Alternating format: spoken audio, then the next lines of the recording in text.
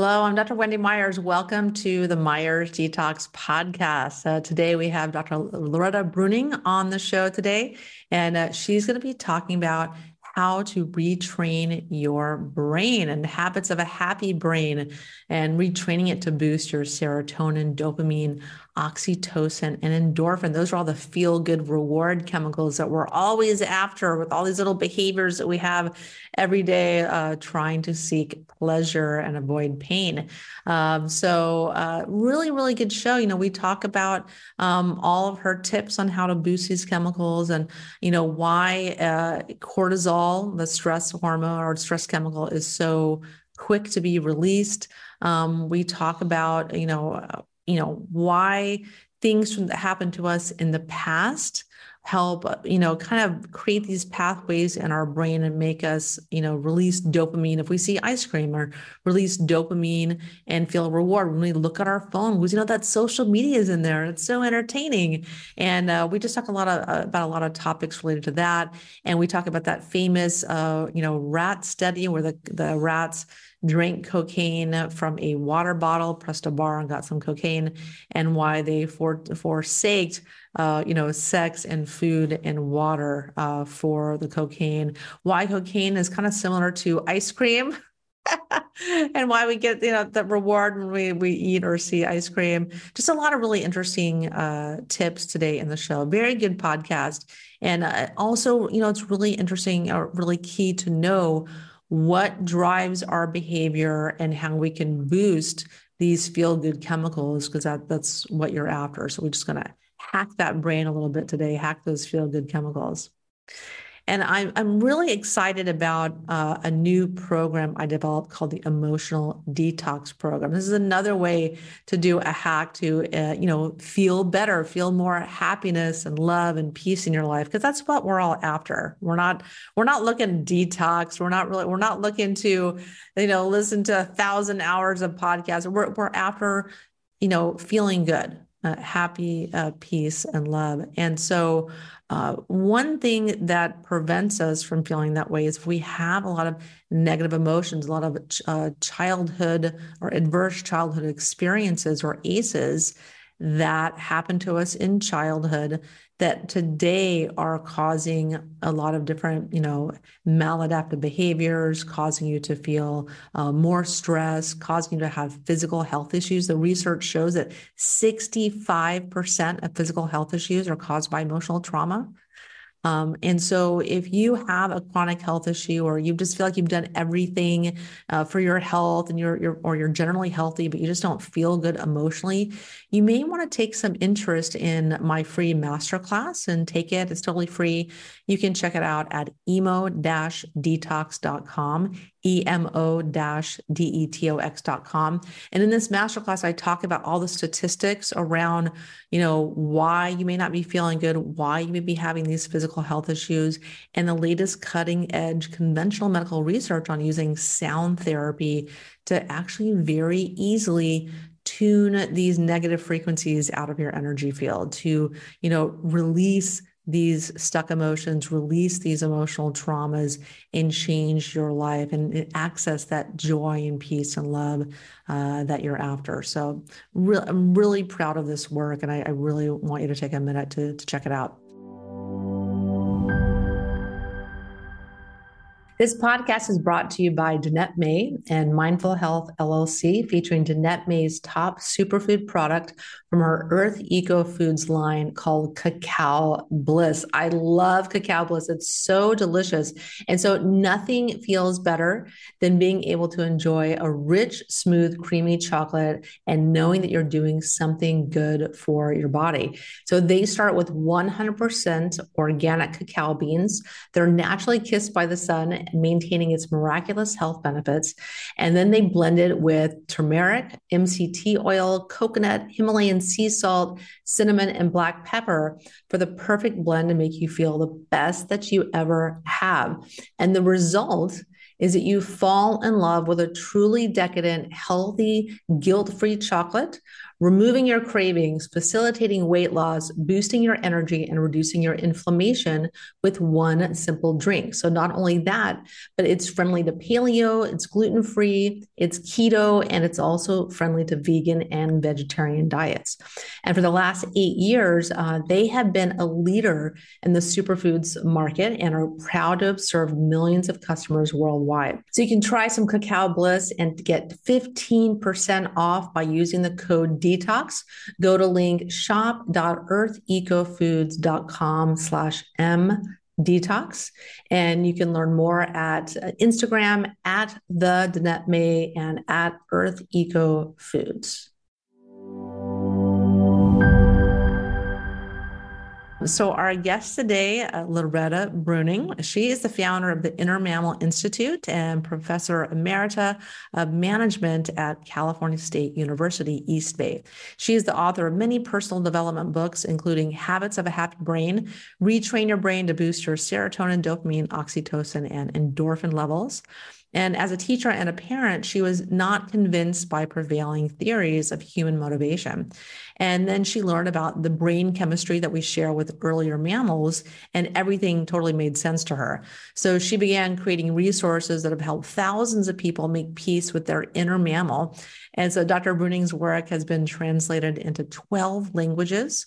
And before teaching, she worked for the United Nations in Africa, and she is a graduate of Cornell University and Tufts. The Inner Mammal Institute offers videos, podcasts, books, blogs, multimedia, training programs, and a free 5-day Happy Chemical Jumpstart.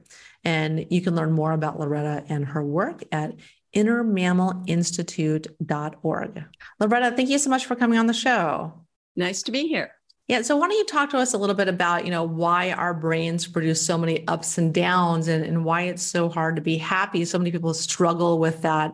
And that's what we all want, right? We all want to be happy. Why is it so difficult? So I'll give you two simple biological reasons. So one is that happy chemicals are only meant to turn on in short spurts. They're not designed to be on all the time. They're designed to motivate specific survival behaviors. And then when the short spurt is over, there you are. So if you can accept that rather than thinking that I should be on a high all the time. So that's one thing. And then that's the happy chemical side. Then on the unhappy chemical side, whatever triggered your unhappy chemicals, your cortisol in the past, wired you to turn it on faster today when you see something similar. So each of us is sort of like seeing the world through the lens of the worst moments of our life and projecting that onto whatever comes along. Okay, great. And so tell us a little bit, like, what are the job of these neurotransmitters like dopamine, serotonin, oxytocin, and endorphins? So I'll give you the really short version of each one. So first, we've inherited these happy brain chemicals from earlier mammals. And the reason I focus on these 4 chemicals is because their only job is to make you feel good, to motivate a specific survival behavior, whereas like there's hundreds of other chemicals with different jobs. So dopamine is the core that rewards you with a good feeling when you meet a survival need. So a simple example would be from an animal perspective. If an animal is hungry and it finds food, dopamine turns on. That relieves its hunger. That feels great. And it builds a pathway so the next time the animal sees that food, the good feeling turns on and it motivates the animal to go toward it. So that doesn't require any conscious thought. So now if I find myself drawn to a tub of ice cream or a video game or whatever it is that people feel drawn to, and sometimes healthy things too, it's because it met a need in your past. Dopamine turned on and said, wow, get me some more of this. This is what I need. And that's why it turns on so easily today. Yeah, I definitely have had a lot of rewards for eating ice cream in the past. Luckily, I don't have that trigger. I think I broke that path in my brain, so I don't go there anymore. Yep, exactly. I had a funny experience where my refrigerator broke and I couldn't, it wouldn't, like, the ice cream melted. And that was a big help. You can see how that's sort of part of everything. But then let's get to the more social rewards, because dopamine is a reward, which is anything that meets a need. So in the modern world, where your survival needs are more easily met, we focus more on social needs. But we have to remember that this system evolved for our ancestors who had to spend almost all their lives foraging for food. So they got very excited when they found water, protein, fruit. So they were always looking for one thing or another. And that's what we're always doing, is like, when you have one reward, you look for another reward. So when your physical needs are met, you look for social need. So there's two kinds of social needs. So there's the sort of a Disney version that we hear, which is, we'll call it acceptance and belonging. But from an animal perspective, it means that you're protected by the herd. So if I'm a zebra and I'm trying to fill my belly, but I have to spend every minute looking for predator I can't eat. But when I'm surrounded by my herd, then I can let down my guard. So that's what we all look for, that good feeling of like, I can let down my guard because I'm surrounded by my herd. So that's really effectively a selfish feeling. Like, I want you to protect me from predators so I can eat. But the Disney version of it is, yay, we all stick together and protect each other. And that is sort of healthy, because if I just want you to protect me, then you're probably not going to go along with it. So oxytocin rewards us with a good feeling when we take action to get social support. And then it only lasts for a few minutes, which is why people are always looking for that next way to get social support. And the next big one is serotonin. And people have heard of this from antidepressants. But that's not how it works at all in the animal world. So this is very different from what you hear anywhere. So for a whole century, researchers knew that animals were very competitive and they're always trying to one-up each other. And if I try to grab a banana and you're a bigger monkey than me, you're going to bite me. And I don't want to get bitten. So I'm going to pull my hand back, but I still want a banana. So I'm going to look for a place where I'm the bigger monkey. And then my brain's going to reward me with a little bit of serotonin. It says, I got it going on. I'm strong enough to do what it takes to meet my survival needs, despite a world of rivals. And you could see how much we want that feeling. And a nice way to talk about it is call it confidence. And then what about endorphins? So endorphin is chemically the same as opioid or morphine. Our body naturally releases it when we're in physical pain, because in the state of nature, when you're in pain, you have a short window of a good feeling to mask the pain so you can run to save your life. And after that, you feel the pain because that tells you to protect your injuries. And so everyone can imagine this. If you slip and fall and people say to you, are you okay? And you say, yeah, I'm fine. But then 15 minutes later, you say, wow, I'm really injured, because endorphin masks pain with a good feeling for 15 minutes. And you could see why this is attractive to people. And a simple example is if you get into a hot tub, and that's really pain, and it feels so good. That's why it feels good. But then after 15 minutes, it wears off. And in order to get more, you would have to make the water hotter. But that would be crazy stupid. So we are not meant to purposely inflict pain on ourselves to get endorphin. It's only there for emergencies. So we're meant to seek the others, but not endorphin. Yeah, that's where you see a lot of people running. They want to get that runner's high and those endorphins. I've never, ever experienced runner's high because I just don't run. But yeah, I'm like, that's one way I'm like avoiding that pain and whatnot. But yeah, we're we want to seek out pleasure and avoid pain. And that's why we're kind of we have all these behaviors that we do to get the hit, like the little rat with the bar with the trying to get cocaine out of the water, we're trying to get rewards. That classic experiment of classical conditioning, where we're seeking pleasure and trying to avoid pain. But what about cortisol? So cortisol is our stress hormone. Let's talk about that, because a lot of people are, chronically stressed, or they have a very high stress set point from having a stressful childhood. Like, why is the cortisol turning on so easily? Sure. But do you mind later if we go back to the rats and the cocaine? Yeah, let's go. Let's do the rats and cocaine. Yeah. Oh, okay. No, it's, how like I spent most of my life in academia, and there can be like nasty wars over little minutia.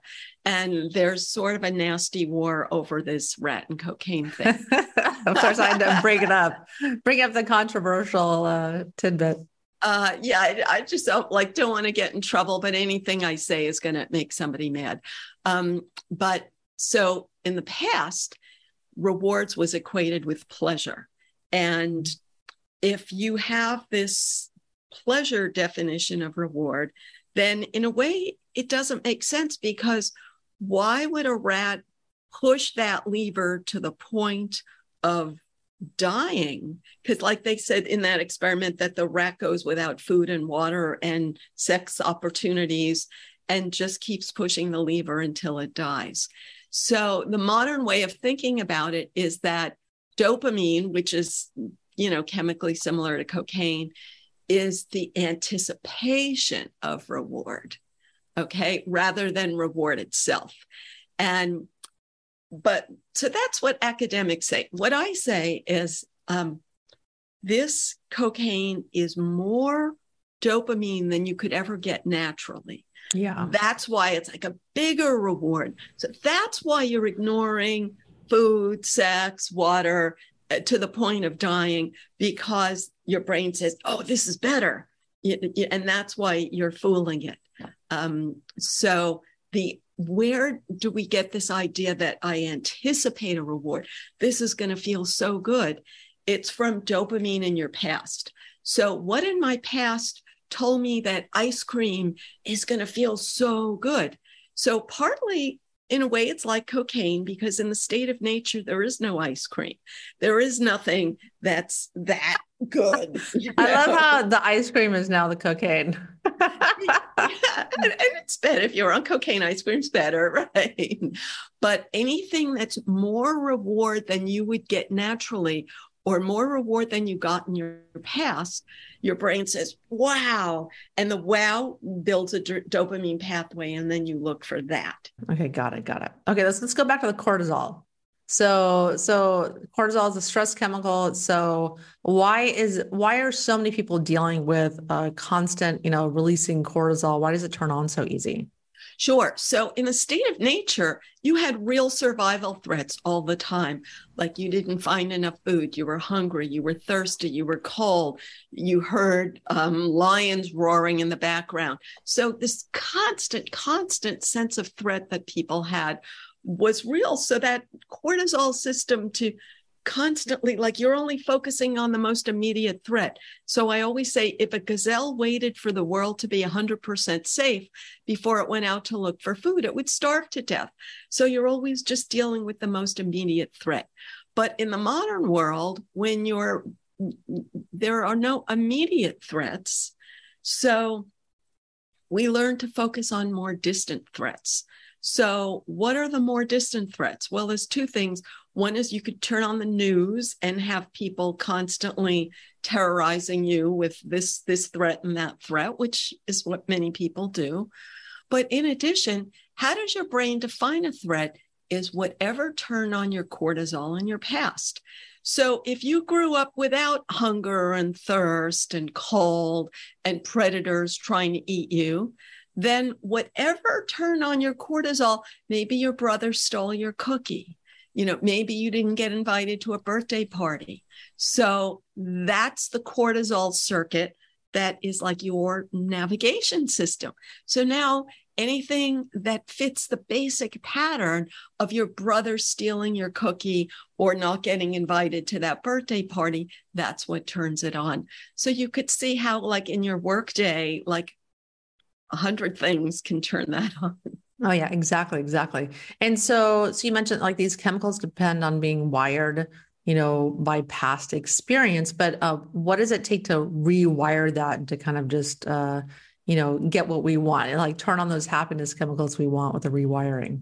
Sure. So there's a few different ways, and two of them work and one of them doesn't work. So I'm sorry, there's three ways, but only one of them is going to work for you.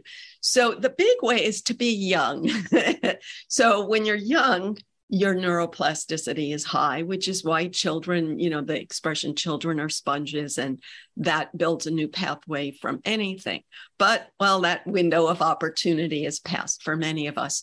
So the next one is for a big surge of chemicals. So simple example is like, if you get a promotion, if you fall in love, like something big happens, and that wires you to then look for that in the future.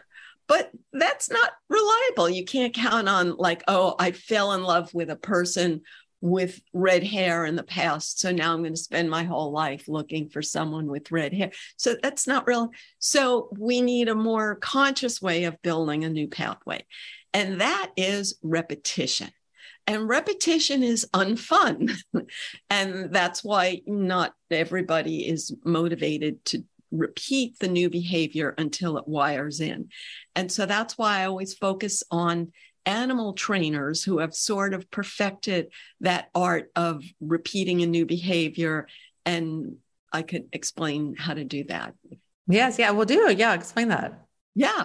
So I should tell you my most exciting example of this. You may have heard about dolphin trainers are the ones that have done a lot of work. Dog trainers, of course, too, but dolphin trainers, the inventor of clicker training was a dolphin trainer and effectively invented clicker training. So the principle is that you give a tiny reward for a tiny step, because when you want to try a new behavior, if you don't know how to do it, like a dolphin doesn't know how to do a flip, then a big reward isn't going to motivate you because you just don't know how to do it. So, but if you get a tiny reward every time you take a step toward it, then you have the incentive, but it only works if the trainer refuses to give you the reward unless you take a tiny, but a new step toward the reward. You can't reward things that are not going toward it. And the reason it's exciting for me, so in Mexico, they have dolphinariums, places where you can swim with dolphins. And they have a behind the scenes day with the dolphins. So I've done that twice, and it's the most exciting thing ever. So not only do you get to go in the water with the dolphins, but they teach you the hand signals. Then they allow you to even make up a new one and teach a dolphin a new trick. So it's very cool if you get to do it. Yeah, nice. Yeah, and it's really interesting. I mean, I remember when I would train my dog Jezebel. She's dead now, but when I would train her, she was very highly motivated for food. Even the dog trainer was like, "Wow, she's like so motivated by food." So she was very easy to train because that was her little currency. And other dogs are not as motivated by food, and that's for whatever reason. I can't imagine not being motivated by food because I'm such a foodie. But anyways, so let's talk about, social media a little bit and how this is kind of maybe shaping our behavior. A lot of people addicted to social media, a lot of people spending a lot of time on social media. And so what does this social comparison do to, or like how does it lure us in, and how can we stop it from making us unhappy? Because, the research shows that when you're on social media, you're comparing yourself to other people seem happier than you are. And then we end up feeling less than and miserable. Like what's going on there? Sure. First, if I may address like the healthy side of social media so people understand why they're drawn toward it. So part of it is that you're meeting that need for having that feeling that you have a herd immediately, right? Then the serotonin, when the animal feels that it's in the one-up position and it's going to get the banana, get that immediately, right? And then what if I'm bored and I can't think of a way to have a herd or to be in a one-up position? Then my dopamine tells me, like, as soon as I look at a phone, I'm like, it's like a pathway that said in the past, it felt good. So you anticipate that it's going to feel good now. So those are all the natural reasons that you would want it. But also, I want to talk about what I think is so important is, why don't we just meet these needs in other ways? And I think what people need to understand is this thing about rejection. So if I invite you for coffee and you tell me that you're busy, that's not a survival threat. But if in my past, I had a bad feeling about rejection, so my cortisol turns on and I'm like, I don't want to ever do anything that gets me rejected. I don't want to apply for a job where I might not get it. So when people say, oh, but if I just live in the digital world, I never have to deal directly with that rejection. So I think that's a big part of it. So that's why people go there. So now people are being told to blame the social media for the bad feeling, but I think it's important to understand, why you're doing it, what you're getting out of it. But social comparison is something that mammals have always done, because in the animal world, I have to have a realistic sense of my strength. If I think I'm stronger than you and I'm not, you're going to bite me and it could kill me. If I think I'm weaker, like I'm a little monkey and I'm never big enough to get anything, then not only am I not going to fill my belly, but I'm not going to get mating opportunity and my genes are not going to get passed on. So natural selection builds a brain that says, I'm going to assert myself. I just got to find the right moment. So that's why it's always doing the social comparison thing and rewarding it with a good feeling. So even before social comparison, people went crazy for even before social media, people went crazy for social comparison. And the great example is that when people wore corsets, like everybody would make the corset tighter and tighter to the point of practically killing themselves. Yeah. I'm so glad I didn't grow up in those times. I'd be dead. Tying that corset super tight. But yeah, in back in the, the 90s, when I was growing up, you did it through magazines. You compared yourself through magazines and television and things like that. There's always a way to compare yourself. And so do you have any tips around social media about how maybe, we're kind of, it's nice to kind of recognize why we're comparing ourselves, but is there a way to be happy and be on social media? Sure. It's very individual, but what's universal is, and so people can come up with their own plan, but what's universal is we all want to meet that need for feeling one up. We all want to meet that need for feeling like we have a herd. We all want to meet that need for doing whatever relieved my cortisol in the past. So if you give yourself other ways to meet those needs, then the social media will just sort of drop off on its own. So what are other ways to meet that need? So let's get to the big one. My inner mammal wants to be in the one-up position. So how can I do that? So the bad way is to put yourself up by putting others down. And if you do that, then you build a lens on the world where then you think other people are putting you down. So the simple answer is to look for ways to put yourself up without putting others down. So what I recommend is, for 1 minute, focus on your own strengths. Don't dwell on other people's weaknesses. Don't dwell on other people's strengths. Just focus on your own strengths. Do it for 1 minute and do it 3 times a day. And it takes time, repetition to build the practice, because first when you do it, you think, oh, my strengths are so lame. My strengths are not.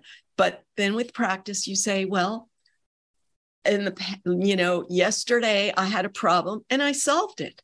Last month I had a dilemma, but it's gone. So you can just build that confidence in what you do. And then that builds a pathway. And then you may say, oh, well, that's fake.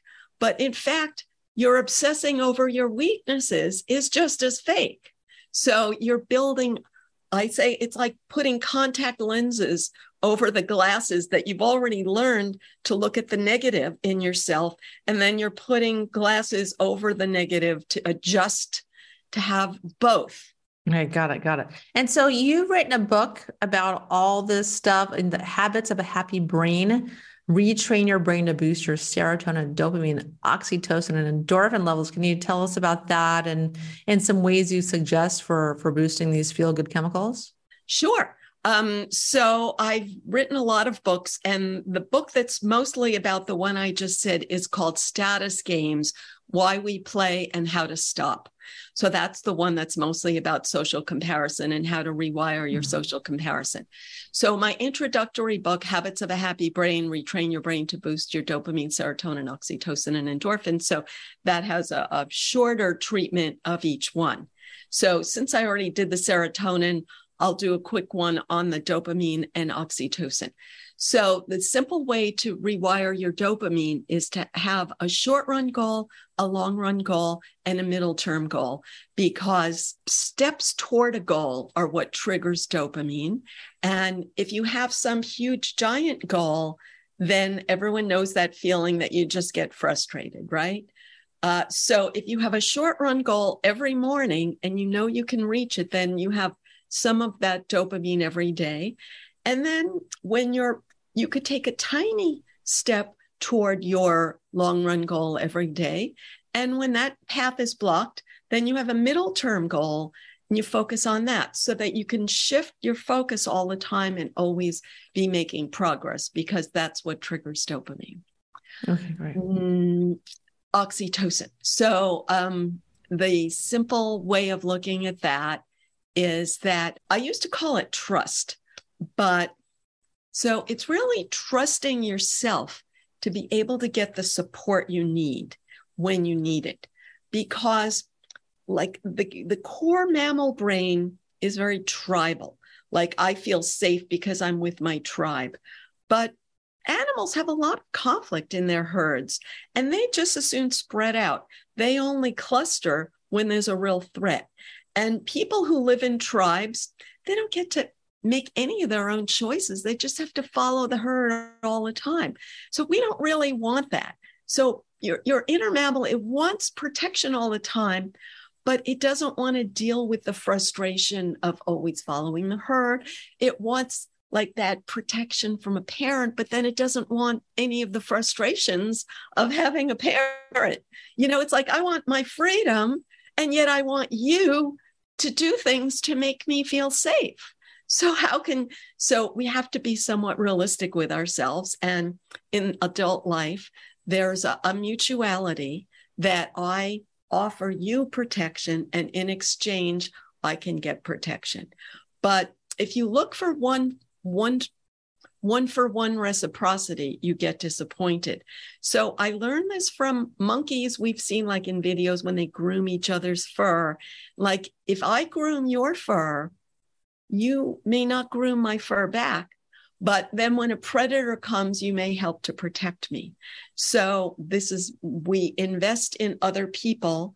We do nice things for other people. And what I call it is we build the bridge to other people, and we can't predict when they will cross it, but we trust that we have a support network that we need. And it's not about giving money to strangers, because when you give money to that homeless person, they're not going to be there for you when you need it. So really, you have to take the risk of building bridges toward real people but not build bridges in a way where you're trying to run their life. So you're just building a tiny brick every day to a different person, and then being grateful when they cross the bridge. Yeah, and be careful. Don't keep giving, giving, and giving and giving, and then not get anything. You have to know when to stop investing in this person. When they're Yes, not giving exactly. back. And that's why, like, only one little brick one day to one person and another little brick another day to another person.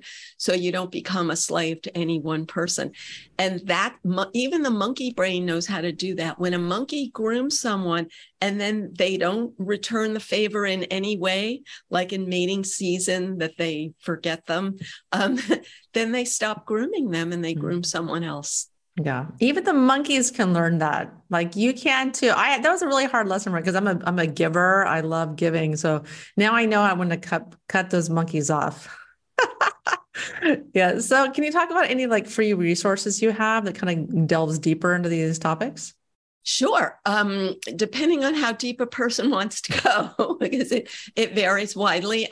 For people who don't love to read, or if you have someone in mind who doesn't love to read, I have a video series, youhavepoweroveryourbrain.com, and it introduces all of this. It's free. I've made a new video series that's not going to be free. It's an online course, but it's not out yet. But the free series is in 5-minute segments, and they're very entertaining and explains everything I've said. So then I mentioned the book. My website has everything. So innermammalinstitute.org. Innermammalinstitute.org has all my social media and a wide variety of resources for whatever learning style you have. Hey, great. Yeah, I thought that was a really interesting website. Really, caught my attention. Thank you. Yeah, but I think it's nice. It just ties into everything you're doing and, that animal behavior and transferring it to us as humans. Well, thank you so much, Loretta, for coming on the show. And everyone, I'm Dr. Wendy Myers. Thanks for tuning in every week to the Myers Detox podcast, where I just hope like one little thing that you take away from this could help you to improve your life. And that's why I do this. So thanks for tuning in, and I'll talk to you guys next week.